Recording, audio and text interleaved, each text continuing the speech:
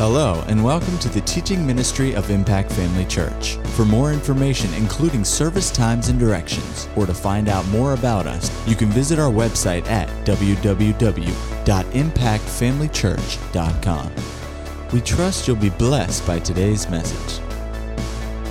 Go with me this morning to 1 Corinthians, the second chapter. 1 Corinthians chapter 2.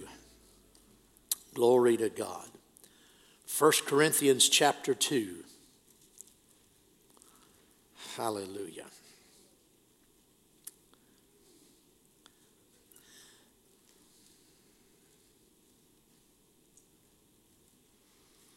Let's start in verse 1, but I really want to pick up in verse number 6. But just to get the setting and the context, we'll start in chapter 2, verse number 1. He says, I, brethren, when I came to you, did not come with excellence of speech or of wisdom, declaring to you the testimony of God. For I determined not to know anything among you except Jesus Christ and him crucified. And I was with you in weakness, in fear, and in much trembling. And my speech and my preaching were not with persuasive words of human wisdom. I want you to notice the phrase there, human wisdom. He said, my speech and my preaching were not with persuasive words of human wisdom, but in demonstration of the Spirit and of power, that your faith should not stand in the wisdom of men, but in the power of God. And then he goes on to say, however, we speak wisdom among those who are mature, yet not the wisdom of this age, nor of the rulers of this age, who are coming to nothing. But we speak the wisdom of God in a mystery, the hidden wisdom which God ordained before the ages for our glory. Before we go further, I want you to notice he talks about that the wisdom that he's talking about is not the wisdom of this age, nor of the rulers of this age. I think last week I pointed out that he wasn't talking about the civil leaders, the rulers at that time, for instance, in the Roman Empire. That was not what he was talking about. If you hold your place here and go over to Ephesians, the 6th chapter, you'll see exactly what he's talking about. Ephesians chapter 6, and look at verse number 11. It says, put on the whole armor of God that you may be able to stand against the wiles of the devil. For we do not wrestle, or some people take this verse out of its context and try to imagine this big wrestling and fighting and getting down in the trenches and entering into spiritual warfare and all sorts of things that aren't according to the Scripture. I like another translation, if I can see it here in the small print in my Bible, the Rotherham translation, as well as the 20th century New Testament, says, for our struggle is not against flesh and blood. And the Williams translation says, our contest is not against flesh and blood. And the Phillips translation says, our fight is not against flesh and blood. So don't take this word wrestle and try to impugn to it some sort of extra meaning that's not there. He says, for our struggle or our contest is not against flesh and blood, but notice, against principalities, against powers, against the rulers of the darkness of this age, against spiritual hosts of wickedness in the heavenly places. So going back over to 1 Corinthians chapter 2, when he's talking about the rulers of this age, he's talking about this host of spiritual rulers. This, I call it the dark world, the world of Satan and his cohorts and the evil spirits that are under his control. And so that's who he's talking about here when the rulers of this age. So go back and read verse 6 read verse 6 again, pick up with that, and then go on a little further. However, we speak wisdom among those who are mature, yet not the wisdom of this age, nor of the rulers of this age who are coming to nothing, but we speak the wisdom of God in a mystery, the hidden wisdom which God ordained before the ages for our glory. Now, as you know, anytime someone is going to speak, they have to use the language that their listeners speak and use terminology that people are familiar with in order to get your point across.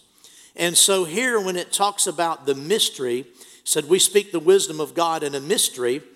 According to the New Testament, the word mystery means a hidden truth that God ordains to be revealed. Now, I have read just a little excerpt of the definition of this word from Vine's Expository Dictionary of New Testament Words in the past, but I've never read the whole thing. I want to read the whole definition that W.E. Vine's Expository Dictionary of New Testament Words, what he says about this word. The word here, mystery, is the Greek word mysterion. It is the Greek word that our word mystery derives from, okay?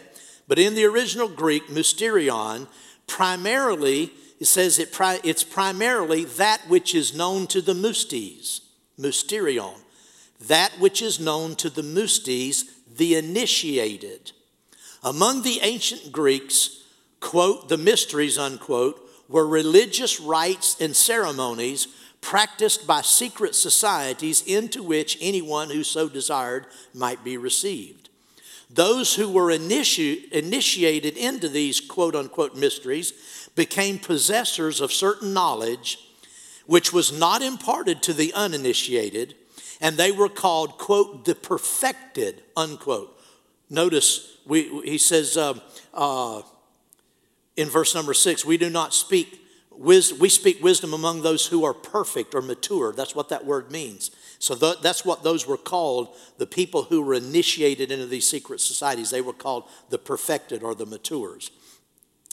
He goes on to say, in the New Testament, this word denotes not the mysterious, as with the English word, but that which, being outside the range of unassisted natural apprehension, can be known only to those who are illuminated by his Spirit. In the ordinary sense, that is in the English, a mystery implies knowledge withheld. Its scriptural significance is truth revealed. So the Holy Spirit had the Apostle Paul use this word mystery in explaining the truths that God has withheld from the world and withheld from the host of darkness and the devil. He withheld these things. They're hidden from them in order that he might reveal them to us. But the only way to receive this revelation or this enlightenment is to be illuminated by the Holy Spirit. Now you'll see that if we read on down, and let's go ahead and read on down through verse 14, and you'll see this explained. In verse number 8 it says, which none, this wisdom, hidden wisdom, which none of the rulers of this age knew. For had they known, they would not have crucified the Lord of glory. But as it is written, eye has not seen, nor ear heard, nor have entered into the heart of man the things which God has prepared for those who love him. But God has revealed them to us through his Spirit. For the Spirit searches all things, yes, the deep things of God. For what man knows the things of a man, except the spirit of the man which is in him? Even so, no one knows the things of God, except the Spirit of God. Now we have received not the spirit of the world, but the Spirit who is from God, that we might know the things that have been freely given to us by God. Notice there are some things given to us. They're given to us freely. That means they belong to us. There's not anything you have to do to get those things. They're freely given. And they belong to all believers. They have been given to all believers, and yet the only way to see them is to have the Holy Spirit enlighten or illuminate your understanding so you can see those things, because they're not discernible to the uninitiated. What's the initiation? The new birth. All of these secret societies had a ceremony of some type where people were initiated into the secret society. Where our initiation ceremony is the new birth. We get birthed into, it's not a society, it's a family, it's the church, it's the body of Christ. Well, there are some secrets unknown to the world, not understandable or perceivable to the world, and not understandable or perceivable to the devil, that there's a body of truth that has been given to us, and it's the Holy Spirit's job to take these deeper things of God and reveal them to us. Now, I know that a lot of people in some church circles chafe a little bit. They get a little bit irritated when people start talking about the deeper things of God, as if the ones who are talking about the deeper things of God have some kind of a superiority complex, and we think we're superior, we know more, and so we're deeper, in that sense. That's not what this means at all. The Bible actually talks about this. It discusses the deeper things of God. Well, if there are some deeper things, then there are some less deep things. And they couldn't be deeper unless there's something less deep. Isn't that right? In fact, hold your place here and go over to Hebrews, the 6th chapter. Hebrews chapter 6. A lot of times when I teach, because I know how the devil likes to take someone's misunderstanding and lack of knowledge of things and try to twist. He does this all the time with preachers. If you just get just a little bit over into the deeper things of God, the devil's always trying to take something that someone says and twist it and make it to mean something it's not saying. And so I have this habit. I don't know if it's a good habit or a bad habit, but I have it. I'm always explaining myself. And I'm always saying this, and if you follow me very often, this is what I'm saying, but this is not what I'm not saying, because I know how the devil works. And so we've talked about the fact, for instance, the humanity and deity of Christ. I go to great lengths to establish the fact that we certainly believe in the deity of Christ, but per this study and what God wants to get across to the body of Christ, we have to understand his humanity. But everything has to be in balance. Here in Hebrews, in verse number, go back up to the 5th chapter, verse number 12, the latter part of the 5th chapter. He said, "For though by this time you ought to be teachers, you need someone to teach you again the first principles of the oracles of God." The Greek word that's translated first principles in the older King James, it's translated sometimes as the rudimentary principles. That means the most basic, the most foundational elements of something, the most rudimentary, fundamental parts. He said, you ought to be teaching others, but you need someone to teach you again the first principles of the oracles of God, and have come to need milk and not solid food. So there is milk and there is solid food. Now, I don't know about you, but I like solid food in the natural. I don't like a liquid diet. I like solid food. I like some meat. But right at the same time, I drink milk every day of my life too. Isn't that right? I mean, I don't know if you do, but I do. I have milk every morning, almost every morning of my life, because I eat cereal every morning. And it's floating in milk. I like, cereal wouldn't be any good without milk. Isn't that right? And so milk is good. We're not denying milk, but there's milk and there's meat. Now notice what he said. Everyone who partakes only of milk, verse 13, is unskilled in the word of righteousness, for he is a baby. No one likes to be called a baby. Even little kids don't like to be called a baby. Isn't that right? Well, God doesn't want us to stay in a babyhood state of Christianity. He goes on to say, solid food belongs to those who are of full age, that is, spiritually mature. That is, those who by reason of use have their senses exercised to discern both good and evil. Therefore, now notice this is interesting. Therefore, leaving the discussion of the elementary principles. the fundamental, the rudimentary principles. He said, leaving these things, let us go on to perfection, not laying again. Now, when he says leaving these things, he's not talking about leaving it in the sense of abandoning these things, because again, we like milk just as much as we like meat, isn't that right? But you go beyond just meat, so just milk. So leaving these elementary things in the sense of going beyond them and not just hanging out and dealing with the fundamental issues over and over and over again. Too many Christians, that's all their life is built on, are fundamental things, basic things. He said, leaving the discussion of the elementary principles, let us go on to perfection or to maturity, not laying again the foundation. Notice there are some foundational things. And foundational things are immensely important. You can't build a building without a foundation. You could say the foundation is the most important part of a building. But on the other hand, if all you ever lay is a foundation, you'll never get to enjoy the building. Isn't that right? He said, not laying again the foundation of, and notice, repentance from dead works. Anybody believe in repentance from dead works? Certainly, everybody does. Everybody believes. It's foundational. It's important. But it's a fundamental thing. Faith toward God, fundamental. The doctrine of baptisms, fundamental. The laying on of hands, it's a fundamental principle. The resurrection of the dead and of eternal judgment to come. All of these things are described as foundational and rudimentary things. That doesn't mean they're not important. He's just saying we need to go on to something else. We need to build on top of those things and go into the things that I live in a house that's based on a foundation. The reason for the foundation is the house.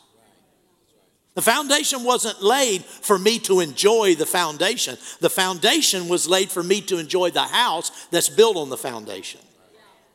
Amen?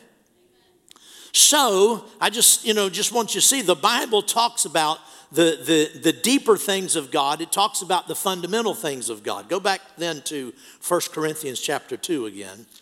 1 Corinthians chapter 2.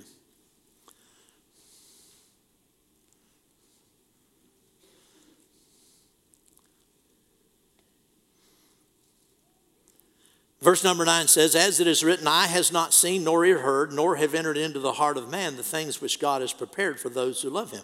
Now this is a quotation from the Old Testament. And you can't take verse 9 out of its setting and put it on, make a refrigerator magnet out of it, and stick it on your refrigerator and rejoice in this verse by itself, because it leaves the impression that God has hidden things for you. And that you'll never know. A lot of people believe that. Well, you never know what God's going to do. You know, God is just mysterious. We can never figure God out, and we don't know what he's doing. And he might have some secret agenda in this trouble or this problem that's come into my life. We don't want to question God, because after all, we don't know.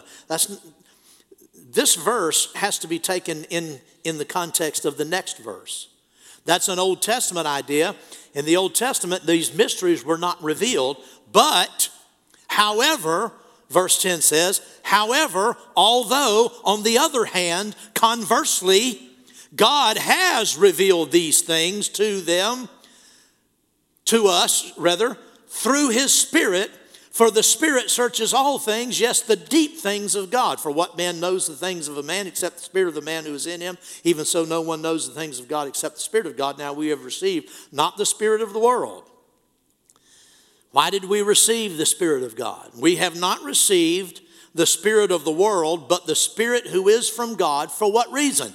That we might know the things that have been freely given to us. Glory to God. These things we also speak, not in words which man's wisdom teaches, but which the Holy Spirit teaches, comparing spiritual things with spiritual. But the natural man does not receive the things of the Spirit of God, for they are foolishness to him, neither can he know them, because they are spiritually discerned. He who is spiritual judges all things, yet he himself is rightly judged of no one. For who has known the mind of the Lord that he may instruct him? But we have the mind of Christ. This book right here is the mind of Christ. We have the mind of Christ, and the mind of Christ is illuminated and revealed to us by the Spirit of God on the inside of us. So let's go back up and look at this, verse number 6 and verse number 7 again. However, we speak wisdom among those who are mature, yet not the wisdom of this age. I want you to contrast here the wisdom of this age versus verse 7, the wisdom of God. He said, yet not the wisdom of this age, nor of the rulers. The wisdom of this age is tied to the rulers of this age. The wisdom of this age, you could say, like we saw in a previous verse, the wisdom of men. The wisdom of this age is the understanding, or I could say the misunderstanding, the erroneous wisdom that the rulers of the darkness of this world would have men believe. It's the rulers of the darkness of this world who control men and keep them subjugated and blinded. The Bible says that the devil, Satan, has blinded the eyes of those who do not believe. He wants to keep them in the dark. The devil promotes, he denies God. He denies Christ. And then if people get beyond that and believe in God and believe in Christ and born again, the devil continues to promote false doctrine. He continues to promote religious traditions, the traditions of men that undermine the Bible and contradict the Bible. The devil will do everything he can to keep the Christian blinded to what belongs to him. He'll try to keep the unbeliever blinded to Christ, but when the unbeliever comes to Christ, he doesn't just say, well, I've lost another one. He continues to work against that believer to keep him blinded to the truths of God's word, to keep us blinded to what belongs to us. And so we have to press in through the Word of God and through prayer, primarily praying in the Spirit. I said primarily praying in the Spirit. Amen. So this wisdom was hidden, but it was hidden in order to be revealed to us. It has been revealed to us in the Scripture, but then it has to be Our inward man has to be illuminated or enlightened. The eyes of our understanding have to become enlightened so that we see the things that he has clearly shown in his word. He goes on to say that the devil and his cohorts, his gang, didn't understand it. Had they known, they would not have moved upon Herod to crucify Christ. But these things have been freely given. Glory to God. Amen. Now, I want you to notice this. In verse 7 it says, but we speak the wisdom of God in a mystery, the hidden wisdom.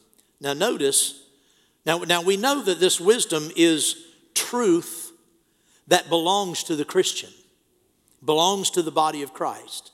It's been hidden from the devil and it's hidden from the world, but it's revealed to Christians, of course, through the Spirit.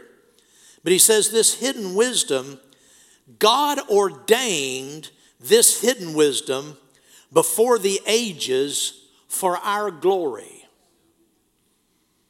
Before the ages.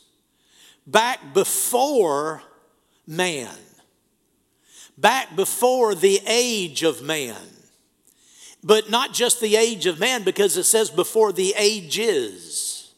Did you realize there were ages before the age of man? There were ages before the age of men or the age of mankind. So, Pastor, would you like to elaborate on that? Not at this time. But it's clear that it says that he ordained these things before the ages, plural. So that means there are more than one age before us. The ages, before the ages. But here's the thing I want you to see. He ordained this wisdom for us for our glory. For our glory. Now here I'm going to do what I said I always do. Put everything in balance. Understand, we have to have everything balanced. Go over with me to 1 Timothy, the first chapter of 1 Timothy.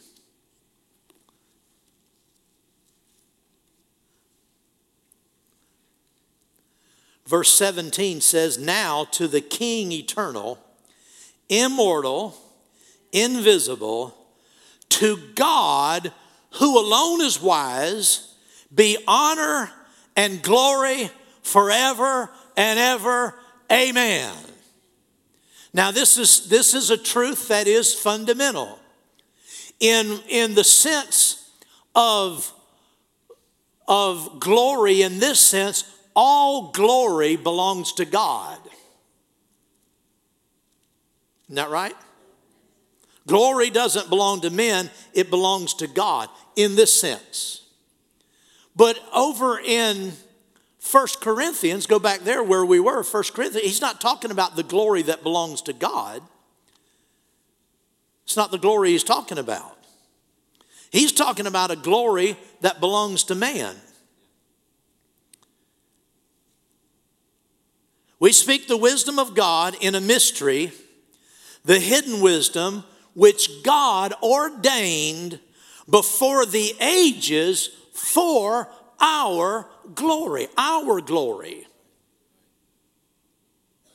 God ordained before the ages that man experience glory because he ordained it. Isn't that right? Now this fits very much. Go with me over, hold your place because we're coming back. Go over to Hebrews,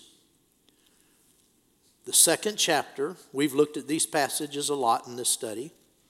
Hebrews chapter 2,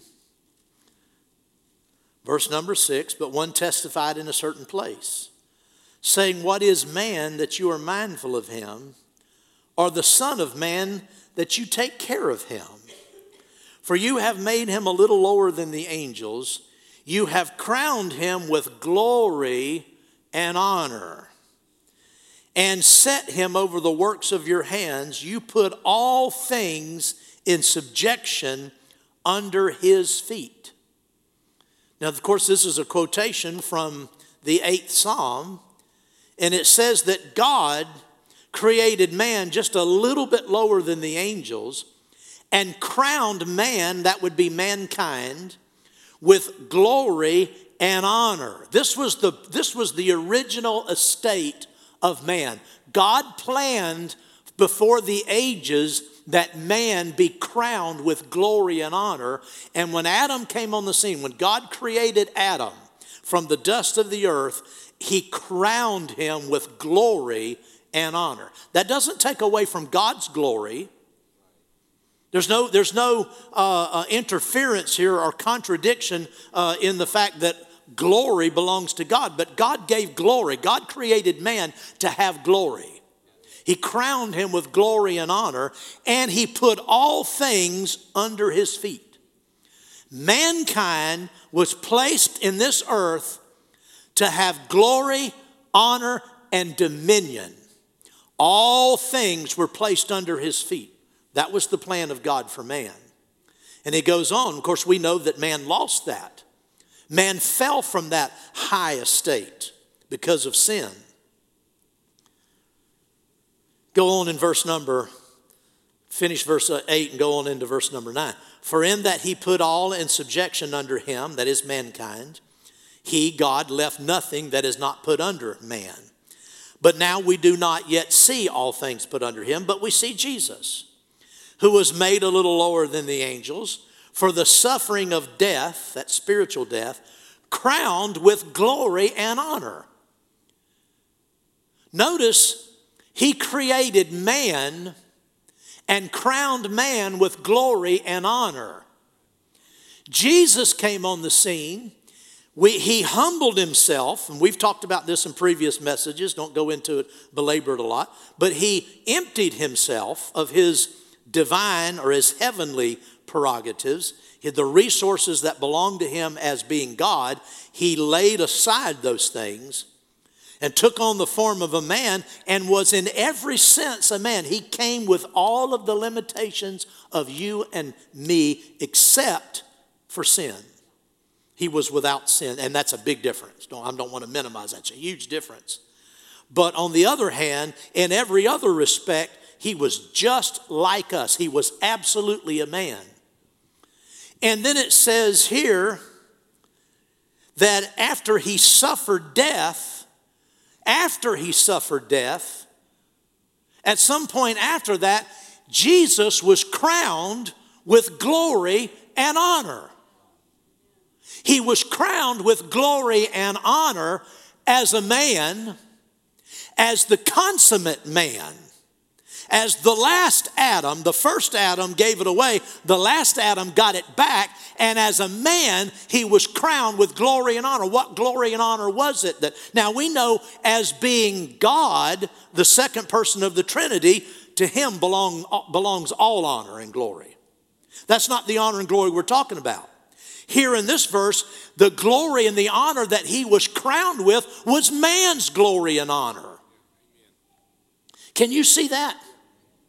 He was crowned with glory and honor as a man. That doesn't mean he doesn't have glory and honor as God. He still does. But he as a man was crowned with glory and honor. Now notice that he by the grace of God might taste death for everyone, for it was fitting for him, for whom are all things and by whom are all things. Over in Colossians, it talks about by him, all things were created. Things in heaven, things in earth, visible, invisible, thrones, dominions, everything that's created and has been created was created by the Lord Jesus, by God the Son, the second person of the Trinity, and was created for him. Okay? But here, he says it was fitting for him, for whom are all things and by whom are all things. Now notice, in bringing many sons to glory. Jesus did what he did. He became a man in order to bring us back to the place of glory and honor that God created us to live in the beginning. Oh, hallelujah. In bringing many sons to glory. I'm one of the many. To make the captain of their salvation perfect through sufferings. For both he who sanctifies and those who are being sanctified are all of one. For which reason he is not ashamed to call them brethren, saying, I will declare your name to my brethren. In the midst of the assembly, I will sing to you. Glory to God. It's hard not to go on here in the next few verses. Why not? This is the wisdom. God, the Holy Spirit, has been endeavoring to unveil this wisdom to the church. Now, it's already unveiled in the Scripture. I don't mean in the sense that it's never been revealed. Everything we're talking about has been revealed. The wisdom of God was hidden and it's been revealed in the New Testament. That's what Paul talked about, the mystery that God had revealed to him, he made known. Well, it's all right here in the Bible, but the Holy Spirit has to enlighten our understanding. If he doesn't enlighten our understanding, we'll read over these things and not grasp the reality of it, and that is what has plagued the church through the centuries. The Holy Spirit has been endeavoring since the beginning of the church age to take these things and reveal the true significance of these things to our hearts so that the church could rise up and do the works of God in the last days. That we would walk in the fullness of what belongs to us. So that's the hidden wisdom that is now revealed, but which the Holy Spirit, and that's why Paul said, when I came to, remember in the first part of 1 Corinthians chapter 2, he said, when I came to you, I didn't come preaching anything but Jesus Christ and him crucified. That's all I preached. I didn't preach anything else. I didn't come in the wisdom of men. I didn't come in anything but Christ crucified. He says, now we need to go further. Now we're speaking the hidden wisdom to those who are mature. You have to have some degree of spiritual maturity to lay hold of the deeper things of God. Now, this isn't putting anybody down, and it's not promoting anybody. There's nothing you nor I have that we don't have but by the grace of God. So it's not anybody taking airs or exalting themselves, but God wants us to go on to maturity, to get beyond the babyhood stage and go into the deeper things of God and see. And not just up here, but with the eyes of our understanding being enlightened, so that we will know the things that belong to us. This is the wisdom the Spirit of God's trying to get across to the church. Verse number 14 of Hebrews 2. Inasmuch then as the children, that's people, that's us, have partaken of flesh and blood, he himself likewise shared in the same. That through death, that's talking about spiritual death. Remember, there are three kinds of death talked about in the Bible. There's physical death. Physical death, we all understand. But there's spiritual death. Spiritual death is simply separation from God. And then there's eternal death, or the second death, which is being cast. The Bible describes it as being cast into the lake of fire, which burns with fire and brimstone for eternity. See, you and I have been delivered from spiritual death. We've been delivered from eternal death. You and I will never know, I'm talking about if you're born again, you and I will never know separation from God. Never. It cannot happen. There's nothing in this world that can cause it to happen. There's nothing in the world to come that can cause it to happen, because we have passed from death unto life. A friend of mine said one time years ago, he said he was out in public and there's some old redneck, was having a bad day or something. And he told my friend, he said, you can just go to hell. My friend says, sorry, impossible. I've already been saved. I can't go. It's just an impossibility. I'm sorry to disappoint you and ruin your day, but I'm not going. I can't go. We can never be separated from God. Oh, hallelujah. Amen. Now let's go on. Inasmuch then as the children have partaken of flesh and blood, he himself likewise shared in the same, that through death he might destroy him who had the power of death, that is the devil, and we'll come back to that, and release those who through the fear of death, I like to say the terror of death or the reign of death, were all their lifetime subject to bondage. Now that describes the unsaved. All their lifetime they are subject to bondage. What does subject mean? Well, in the old ancient days, a king would have his subjects, the people in the kingdom, the citizens, what they were subject to him. If he rode into town, he said bow, they bowed. If he said get on the ground and wallow, they wallowed. If he said dance, they dance. They were in complete subjection to the king. Well, that's what the word's used here. So what happened to my Bible? There you go. All their lifetime, before you came to Christ, you were subject to bondage. That means bondage had your name.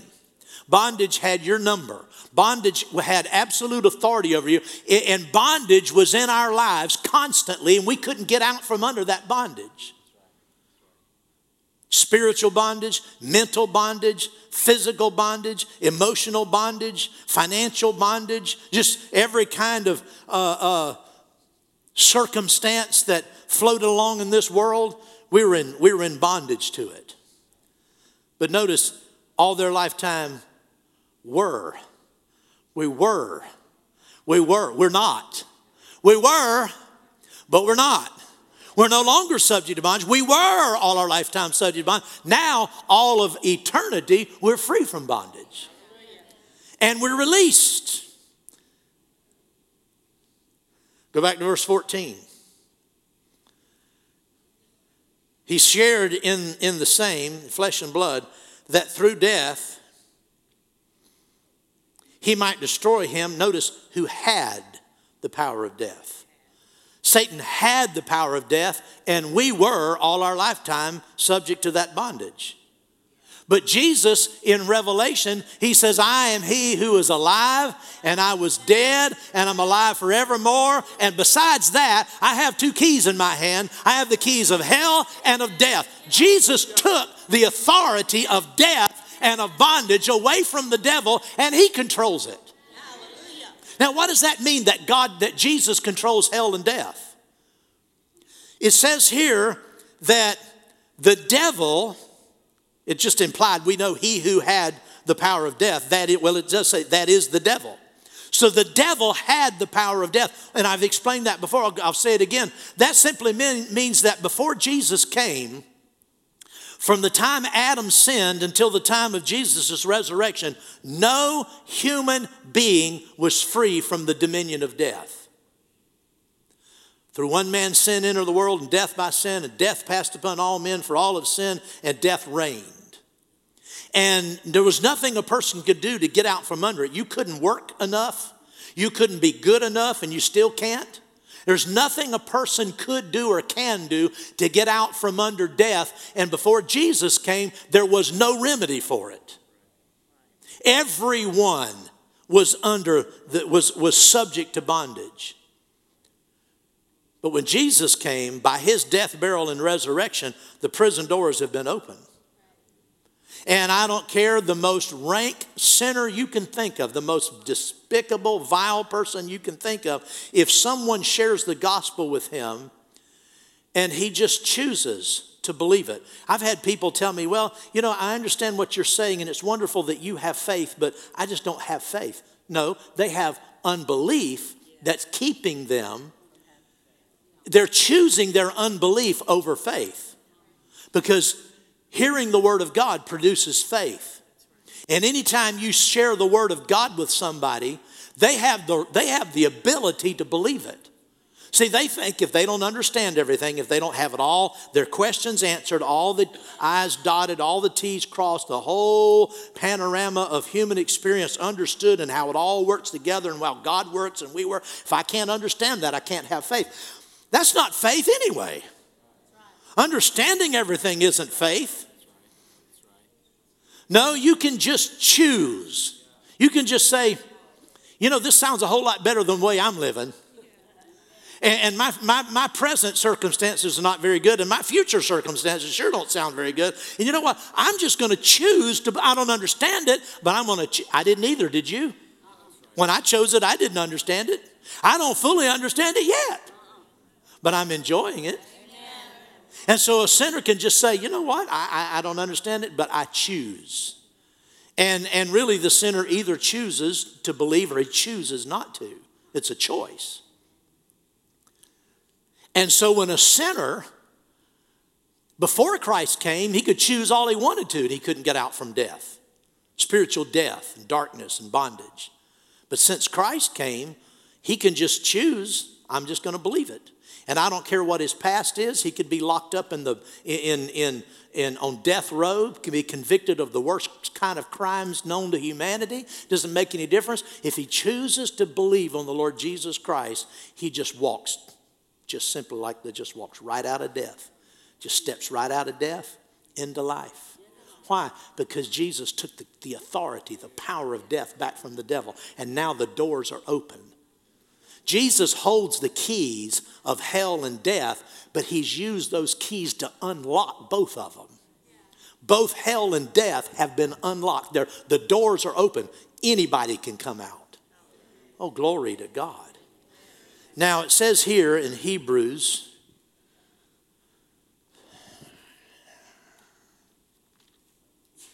go back to Hebrews 2 again. Hebrews 2. And look at verse 14 again. That he might destroy him. Through death, Jesus might destroy him that had the power of death, that is the devil. Now, the normal way we think in English, when we use the word destroy, we think of something being annihilated. it's destroyed.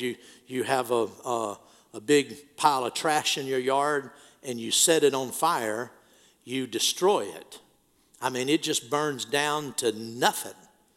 It's just ash. And you just scatter it on the ground and it just becomes part of the ground. And that those branches and tree branches and things that were there, they're not there anymore. They're destroyed. They're gone. Well, the devil is not a tree branch. He's not a physical being. He can't be destroyed in that sense because all spirits are eternal. God's eternal. The devil's eternal. You and I are eternal. We cannot be destroyed. You are going to be somewhere for eternity. If you've believed on the Lord Jesus Christ, like I've said, you cannot go to hell. You cannot be separated from God. You will eternally be with God. But you will be. You will be. You will exist. Some of you probably aren't too happy about it, but you'll look just like you look now. A better version, no doubt. But we'll recognize one another. I won't walk up to Margaret and say, now, what's your name again? Amen. When it says that through death, he destroyed him who had the power of death, this word destroy in the original Greek, it means to render powerless or inoperative. Another definition is to make, I like this one, says to make useless for the purpose of its existence. The purpose of the devil's existence was to keep man in bondage, but he's been made useless for that purpose. Amen. See, destroyed in that sense. Another definite, or actually translation in, remember in Romans 3, you want to turn there in Romans 3, it talks about making the promises of God without effect. That's the same word here. Same word, destroyed. That it might make the promises of God without effect. So we could say that here, that through death, he might make him who had the power of death without effect. The devil's without effect. Glory to God. One translation says, New English Bible says to break the power of. Burke's translation says to neutralize. Rotherham's translation says that he might paralyze him who had the power of death. Moffat's translation says that he might crush him who had the power of death. That is the devil. The Goodspeed says that he might dethrone him who had the power of death. Think about that. That's why Jesus came. That by yielding to death, by submitting to death, he dethroned him who had the power of death, that is the devil. Now, this would be a good time to go back to 1 Corinthians chapter 1 again. Are you getting anything out of this? Because I'm just having a blast. Praise God. I know the hour is still young and early, so we have a long time here. Hallelujah. Verse 6, 1 Corinthians 2:6. However, we speak wisdom among those who are mature, yet not the wisdom of this age, nor of the rulers of this age who are coming to nothing. That word coming, that phrase coming to nothing. To bring to naught. It is the same verb that's translated dethrone, destroy. We speak the wisdom among those who are mature, not the wisdom of this age, nor of the rulers of this age who are destroyed, who are dethroned. That's the way the Moffat's translation reads here. It says, the dethroned rulers of this age. Satan, in his capacity as the one who held a tight grip, an absolute grip on spiritual death and the bondage, had man in bondage. In his capacity as the one who held all men in bondage, he has been dethroned. Now, the word dethroned, if you look up the English word dethroned, it means to remove from a throne or place of prominence, to depose, to remove from office, position, or authority especially high office. To dethrone someone is to remove them from high office, to remove them from their place, to take them down from their reign and completely bring them down. When someone's dethroned, they are brought down. Satan, the Bible says he is still the god of this world. Well, I would say that's a pretty high place. 2 Corinthians 4:4 calls Satan the god of this world. That's a high place. He achieved this place. Remember when Jesus was being tempted? Satan said, if you will bow down and worship me, I will give you all the kingdoms of this world and the authority of them, for that's been delivered to me. That's a pretty high place to be. Jesus didn't say, no, you don't have that authority. He recognized that Satan had that. But Jesus said, no, I'm not going to worship you. The Bible says you only worship God.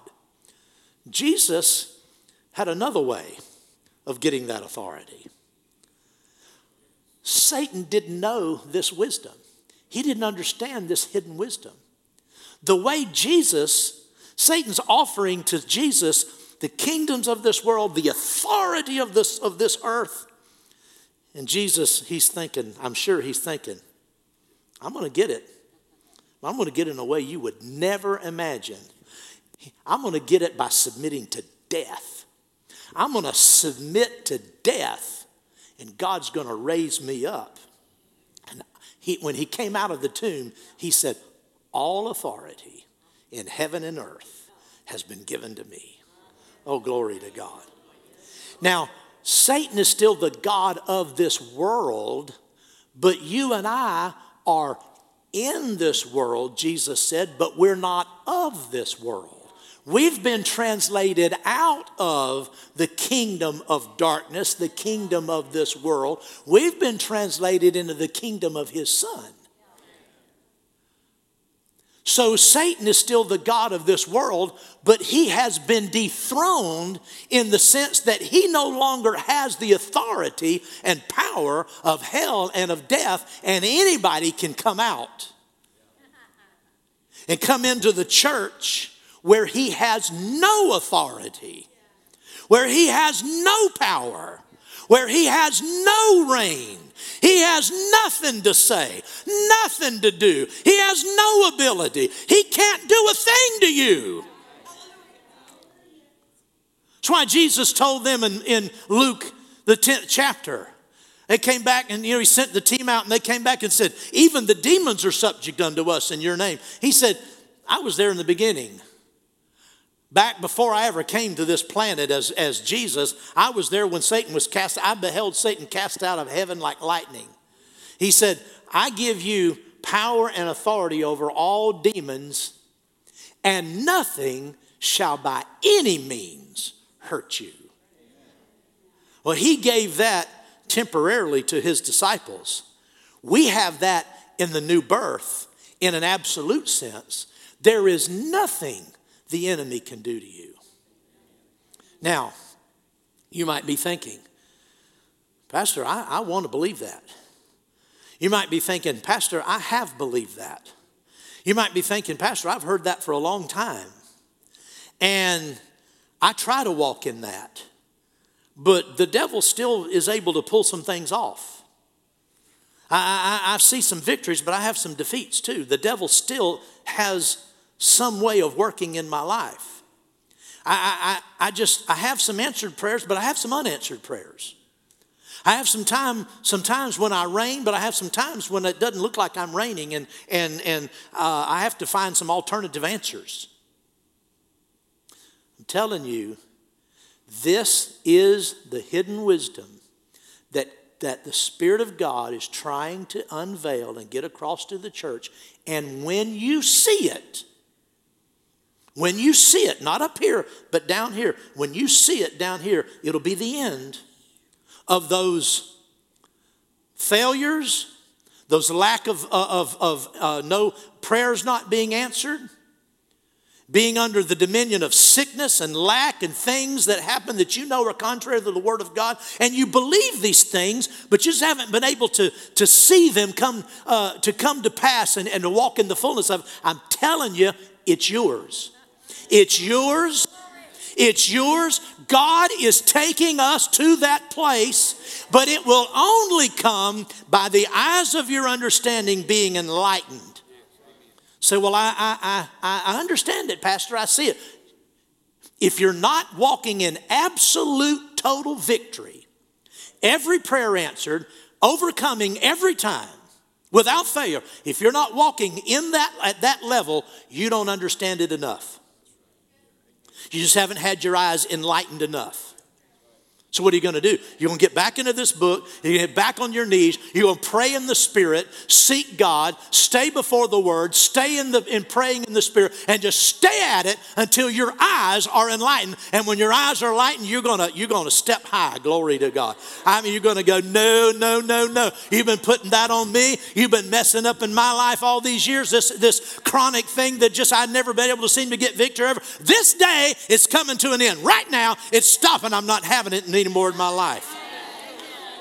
That's going to happen when your eyes are sufficiently enlightened.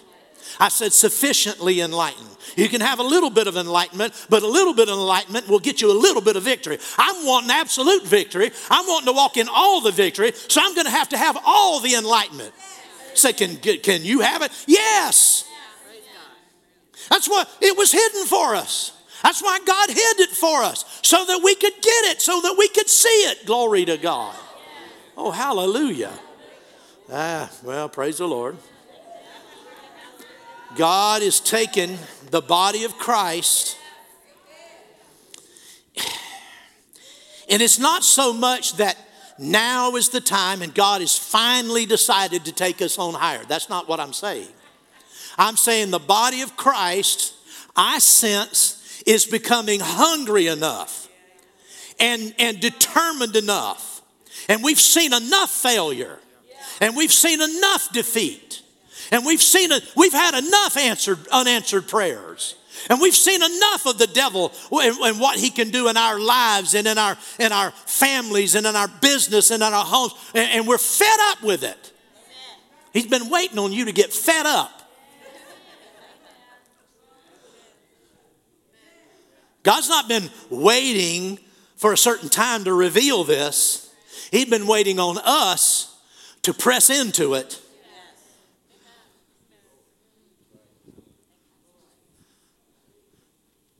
And this is what has hindered the return of the Lord. Because the church can't do its job until it walks in its authority.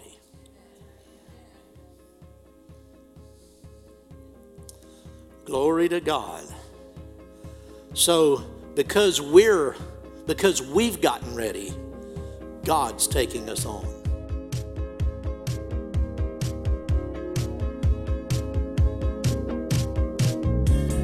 At Impact Family Church, it is our desire to see you blessed through the power of the Word of God. We have been helping people to change their world for over 25 years through our dynamic ministries and teaching.